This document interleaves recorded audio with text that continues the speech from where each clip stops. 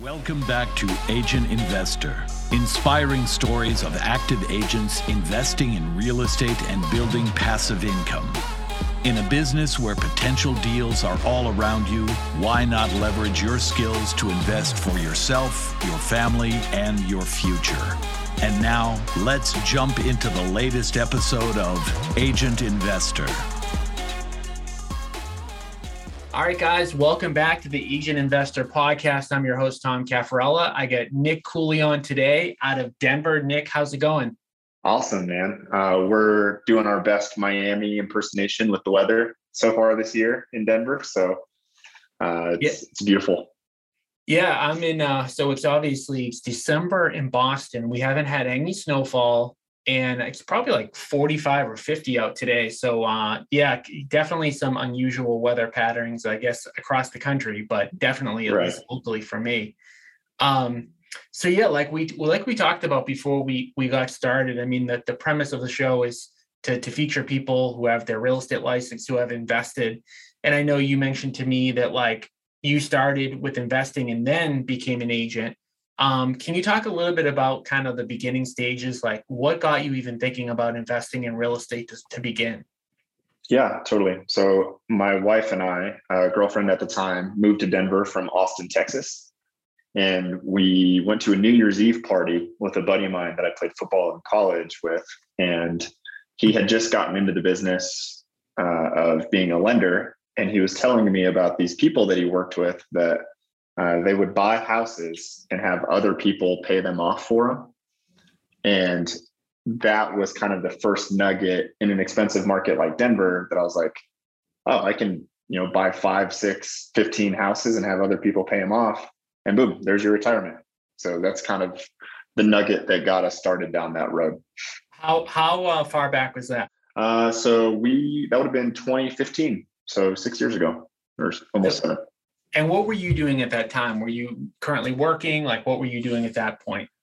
I was. So by the time that we were moving from Austin, because I was getting a promotion within my business to business sales role. In undergrad in college, I was thinking that I was going to go to med school. So I was a pre-med student. Same here. Yeah. That's a tough road, man. Tough road. Well, and I graduated in 2012. So you had a lot of like new changes coming down the pike for people that are in like primary care or any kind of non-elective type of medicine. Mm-hmm. And so all of the different doctors that I was shadowing with at the time said, probably wouldn't go into medicine right now if I were you. And, with that background, the thought was always kind of, I put myself through college selling motorcycles and did pretty well in sales and had, by the time we moved to Denver, somewhat of a track record for having a successful sales career. And so the thought was to eventually get into medical device. Yeah, it's crazy because a lot of similarities, like, obviously this is all about you, but I'm gonna steal back some time. This is my show, but yeah. So I mean, I was pre-med in college, and I remember similar thing. I did an internship at Dana-Farber in Boston, and went around. Had a good relationship with a doctor that did research work there, and he was like, "Yeah, like if I had to do it over again, I wouldn't do it." And I was like, "Really?" It's like, "Yeah," and he gave me all the reasons, and I'm like, "Wow, this is crazy." So for me, that was the start of asking the question about whether or not I was even doing the right thing. Believe it or not, this is going to sound really bad, but I grew up without a lot of money, and everybody always said like, do good in school, all that jazz. And I didn't know what I wanted to do. I went to the Boston Public Library. I opened a book that said average salaries. And the book went through all average salaries, and doctors were at the top of the list. I said, that's it. Okay, I'm going to medical school.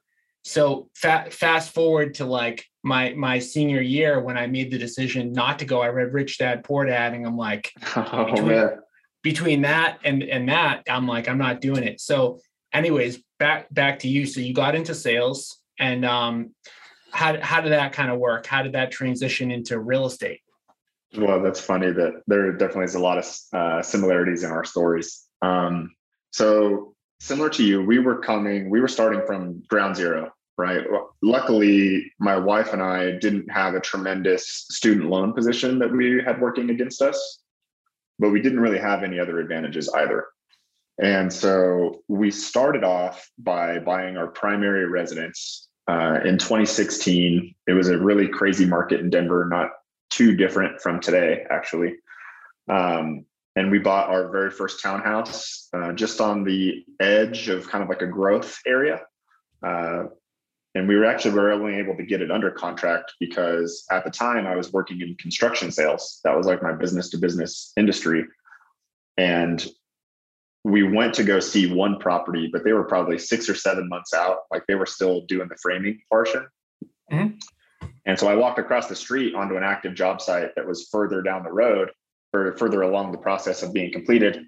And I just started talking with some of the guys in Spanish and figured out, where's the boss at? I want to buy one of these units.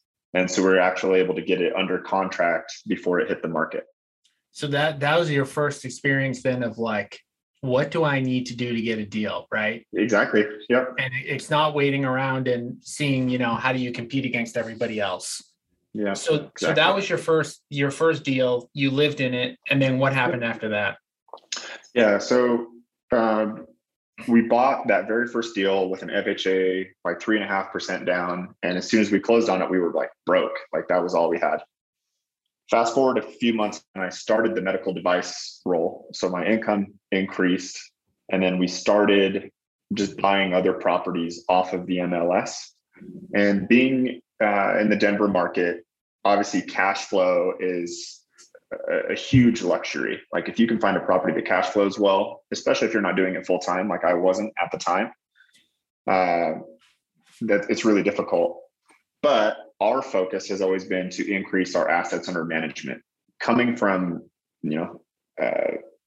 modest means, we'll say, and the rich dad, poor dad influence. The goal was, how do you control as many assets safely for the longest period of time possible?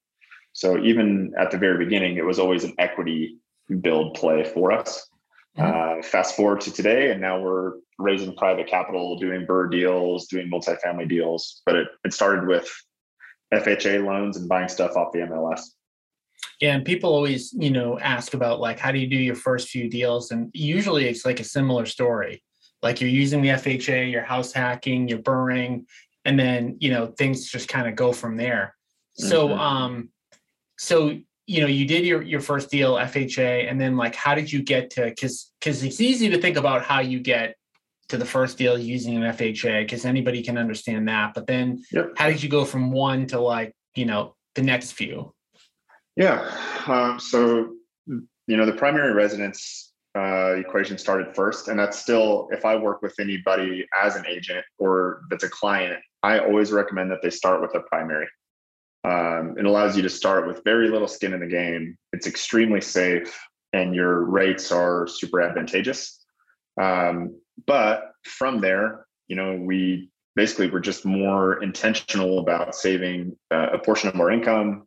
And we started moving from one house to the other when we very first got going. So we actually moved out of that townhouse to our second unit. And then once we saved up the down payment for the third one, we moved again, and kept doing primary residence, owner-occupied loans on the first few. And keeping on to the ones that you left, right? Totally. Yep. Okay. And part of what influenced that decision for us was we had a really hard time knowingly selling something that we could reasonably expect it to be worth more in 10 years. Mm-hmm. Every single one of our properties, I'm pretty confident that 15 years from now, it's going to be worth more than they are today. So why would I sell that and let somebody else take advantage of the next 15 years of appreciation? Yeah. And even to add on to that, forgetting about the appreciation, I mean, obviously most of the listeners are going to know this, but like rents aren't going down. Like we could probably have an argument over where prices are going, and neither of us really know, but rents aren't going down and your payment's fixed. Right. So you have the arbitrage there of like, you're getting the rents to go up, your cost is fixed. And then you have the debt pay down. Right. So 15 years, whether or not prices go up, your equity is going to go up. That's pretty much a guarantee. We know that for sure. Right. So you got to your first few, just jumping from one to another. And then what happened after that point? Obviously, at some point you can't do FHAs anymore, right? It sounds right. like you like triple maxed out, that realm, but. Well, it is worth noting that, you can only have one FHA loan at any given time. But luckily, over the last few years, we were able to lever like 5%, 3% down conventional loans when we were first starting out, and liquidity was more of an issue. But the funny thing, if you don't sell anything and you continue to acquire more properties, is your equity position starts compounding. And so 4% a year on any one property is nice. But once you start getting to a scale is when you start having more of a business. And that's something else that I advocate for is, if you have one rental property, quit trying to live off of that income. It's not safe. Maybe you can do it for a short period of time, but it's not a sustainable business. And so I'm a huge fan or a champion of getting people to scale as quickly as they safely can. So, you talked about like then going to the point after that. Was it about raising capital? Like, how did you get to the next stage? Well, I think, or were you pulling equity from what you had? Like, what were you doing? No, luckily the med device role was one that was a bit more lucrative. I wasn't making like $500,000 a year, but I was doing well-ish. And so we were just really intentional about where we saved money. And really all you needed was, a 5% down payment, and you were off to the races on your next one. Mm-hmm. Now we are in the phase of our business where we've developed a track record for being able to successfully underwrite deals, operate deals. And we've created different entities where we bring on capital partners to allow us to increase scale. And so we've purchased in the last 6 months about $3.5 million worth of real estate here in Denver. Nice. And what type of properties are they? Are they apartments? Are they like what type of asset class are you looking at? A predominant majority of our portfolio right now is single family and small multi, 1 to 4 units. Mm-hmm. Your typical quadplex in Denver is probably going to set you back between $1 million and 1.4. And so if your goal is AUM, you can, move that needle pretty quickly. Nice. Now, at what point along the way, because I know we talked about the fact that you did get your real estate license, at what point and why did you decide, hey, I want to have my real estate license along with being an investor? That's a great question. The biggest driving factor for that was deal flow. Just this year was finally the first year that I got my license. We bought our first deal in 2016, and then we were in investor mode only for the next 5 years. However, earlier this year, became an agent full-time and just went directly into it because our portfolio was at the point where kind of our passive or horizontal income is the term some people like to use, was finally at the point where we could survive that leap of faith to a $0 annual salary. Yep. Because that's tough going from like a high income earning sales position to zero. Exactly. It is tough. Luckily, it's been a huge blessing. I've been able to achieve some success as an agent, but I attribute a lot of that to the fact that our main focus is helping getting other people to create that kind of autonomy or freedom with their own time. Yeah, it's funny because like we've had so many guests on recently that have said a similar thing. And a lot of agents, when they talk to me about investing, they'll say how it will negatively impact their sales business. And I would say the last like 3 to 4 people I've had on have all told stories about how being an investor has, skyrocketed their real estate sales. So how has that kind of, worked for you, and how have you implemented that in your market?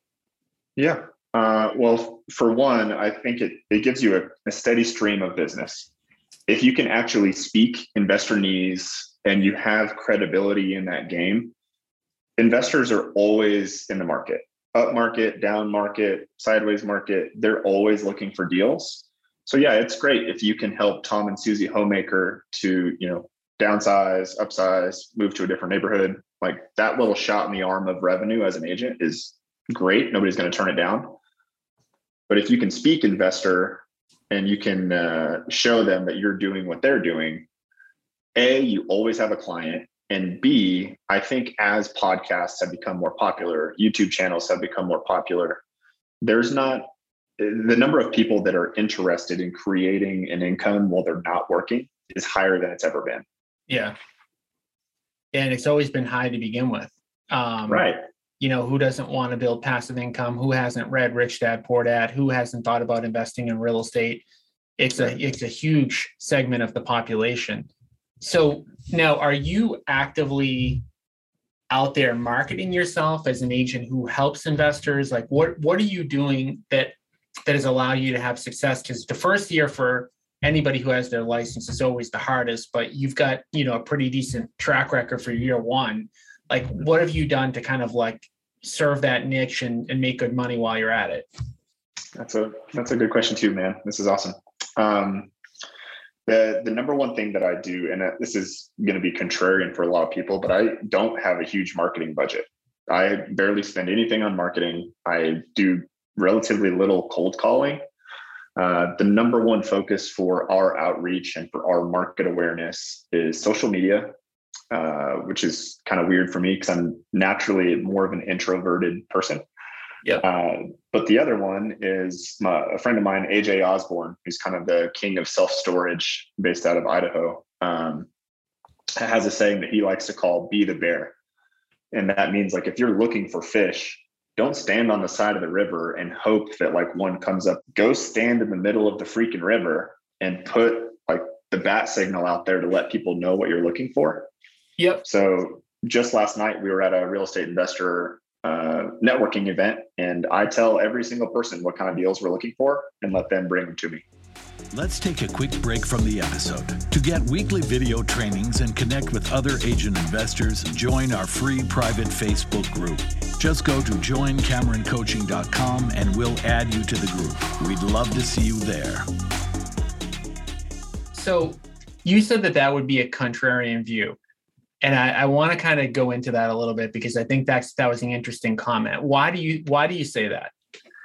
Well, for better or for worse, I feel that there's a perception that a majority of agents spend their entire day in an office cold calling title leads or absentee owners, or they have a huge like direct mail campaign. Yeah. Or they buy a ton of Zillow leads. I literally don't do any of that. Like, yep. I spend $150 a month marketing, but the people that are in my sphere, you know, we will go out to a really nice dinner once a month or something like that. I'm intentional about making sure that my networking, and I'm doing like the bunny rabbit air quote thing for people that are just listening. Yeah. My marketing is just to build deeper connections with people that are already helping my business. I don't really have a desire to cold call 1,000 people a day. So the reason that I wanted to focus on that is because I think that we're in a stage now, right? This is the end of 2021, whenever somebody listens to this, just so that we kind of have a time stamp on this. Sure. The buying Zillow leads, cold calling, you know, doing it that way, to me, that's an outdated way of doing it. And I'm going to tell you why. I don't think that the people who are doing it that way are going to be super successful moving forward. So let's focus on Zillow just for a second, right? When somebody goes on Zillow and they click that button, what attachment do they have to that person? Zero, right? Absolutely zero. So when someone goes on Zillow, their only thought is, can this person get me into this property that I want to see, that I found? By the way, you have no value. And if you can't show me it in whenever I want, that could be tomorrow, that could be next week, that could be tonight, I'm going to click the next person, right? Mm-hmm. So same thing with cold calling, right? You're calling somebody up, you're saying, hey, like I'm XYZ person. On the other end of the phone is somebody who didn't want that call, doesn't have any, you know, doesn't perceive any value for you, and they're not attracted to you in any way. Whereas what you're doing is you're genuinely providing value for a customer. Now, it doesn't have to be an investor that you're providing value for. It could be a traditional homeowner, traditional home seller, traditional home buyer. But like as the market, the real estate agent market becomes more commoditized, if you're somebody who's working in a commoditized way, you're going to get squeezed out. And, you know, Zillow can do whatever they want. They could turn around, they could become a brokerage tomorrow, not give these leads out. The robocalling rules could get, you know, more strict. That could be outlawed. There's so many different things that can happen. But what you're doing, what you're saying is a contrarian way of doing it, I would say is the way to do it, because you are attracting somebody to you.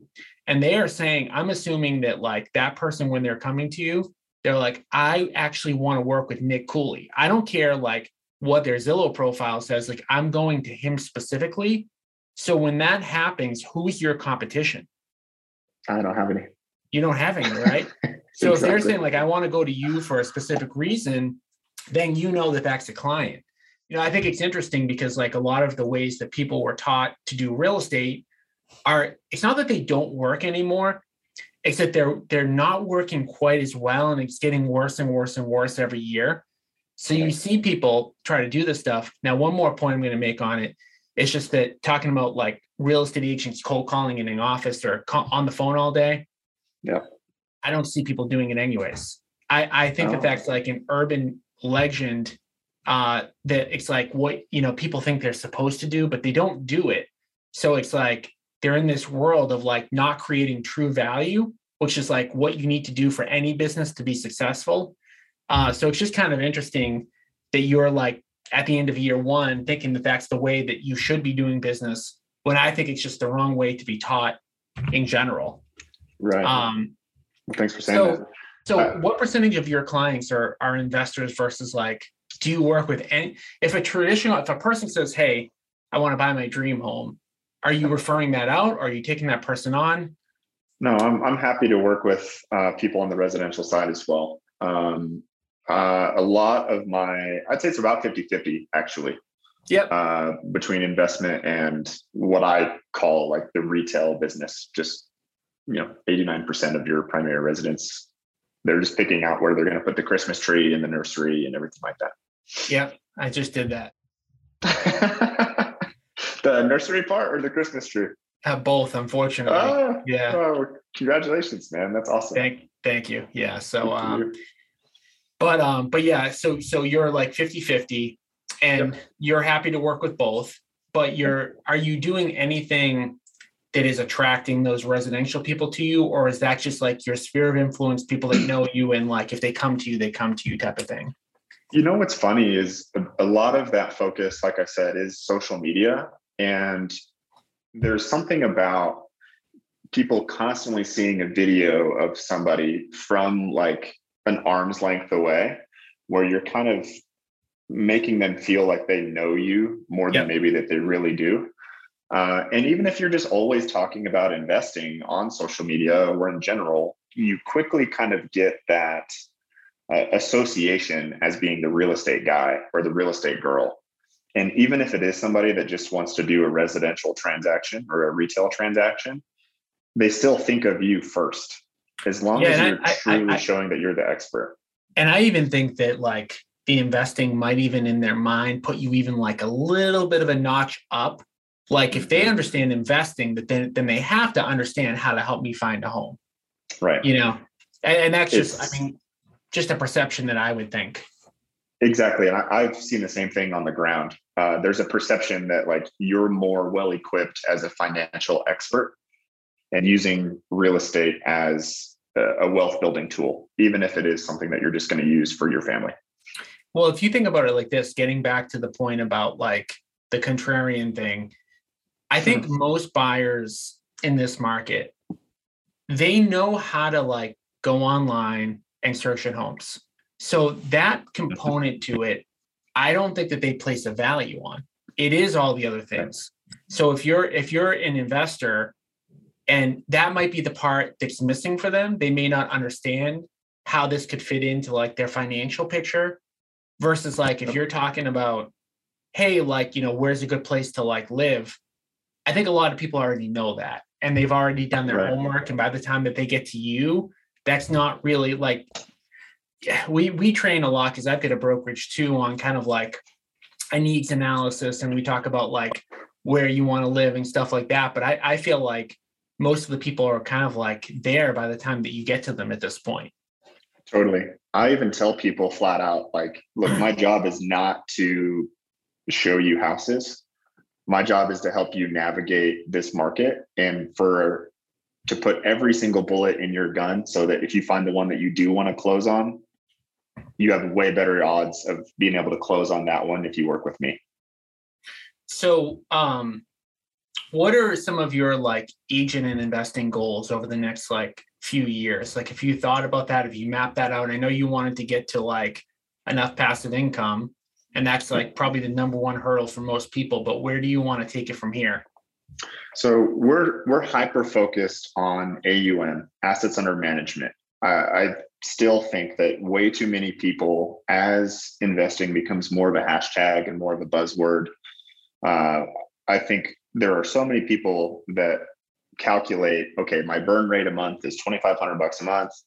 How do I get $2,500 a month passively, and then I'm free forever? It's like, maybe until the next correction you are. So we have a goal, my wife and I, of reaching $30 million of assets under management over the next 9 years. Mm-hmm. And that's really goal number one. Now, for the people that are on here, right, that, Yep. You mentioned your wife a couple times. Yep. A lot of people want to invest and their significant other may not be super interested. Now, were you both kind of totally on board with this stuff? Was one of you leading the way? I'm assuming you were probably the one lagging behind, right? She was dragging you along. But how did that work? Because I think it's important, because if I've seen this time and time again where like one person wants to invest, the other person isn't interested, and then it doesn't happen. So talk about that. And I'm shaking my head because we've lived that too. In many ways, I'm kind of the driver of our partnership, of our relationship.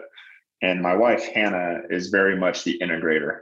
Like, Tom, if you owed us 11 cents 3 months ago, Hannah will literally read every single page on a 59-page PDF to find that 11 cents. And then she's going to send you an email and be like, oh, hey, Tom, by the way, you owe us a dime and a penny. Mm-hmm. I don't worry about that at all. I focus on the big vision. And there was a bit of a hurdle to overcome with that. Luckily, that gets easier as time goes on and you have more of a proof of concept. But one of the things that we've done is I used to bring a deal to her and be like, babe, I'm so excited. Check this out. This is a 25% cash on cash return in year one. It's in a great neighborhood, blah, blah, blah, blah, blah, blah, blah. And I'd walk through all the reasons why it was an awesome deal. And emotionally, she would just be like, no, it's too scary. No, can't do it. Don't want to do it. Too much risk. What we've done now that really has helped that is I've acknowledged that Hannah's type A-ness to a certain extent is her superpower. And so now, instead of me trying to pitch the deal to her, I'll bring the deal and say, hey, babe, find where this, like, poke holes in this. Tell me why this isn't a good deal. So there's no longer resistance, but I'm encouraging her to utilize her superpower to help us both out, because she'll bring up the one or two different things that she's concerned about on that particular deal. And as long as we can have a solid conversation about that, then we're off to the races. Yeah. So where do you come with the end goal of that dollar amount under management? I mean, it's going to be tied to something, right? Yep. So I view it from a base point of like the traditional securities equities portfolio of a 4% withdrawal rate. A lot of Denver is trading at about a 4 cap. So when we work backwards from that 30 number, get to a 4% return on that, that's 1.2. And so annualized or monthly, that's $100,000 a month in passive. And that's if you want to pull equity, you're saying? Well, even if we get to that number and we start aggressively paying down equity, I don't think I'm ever going to be at a point in my career where we have the portfolio paid off 100%. But even at 50% LTV, I think you still get really strong passive income at that number. Yeah. So what would you say to somebody who's a real estate agent, who's wanted to do investing, but hasn't taken like the leap yet to do anything? do something tangible to move the needle.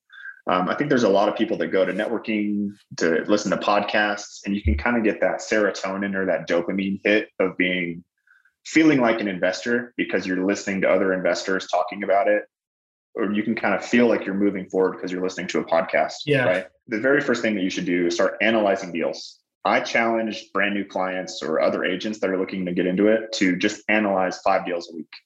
Whether that's a deal a day, you do all 5 of them on Thursday night with a glass of wine or whatever, tea, whatever it is people drink, whatever. I'm not making that choice for you.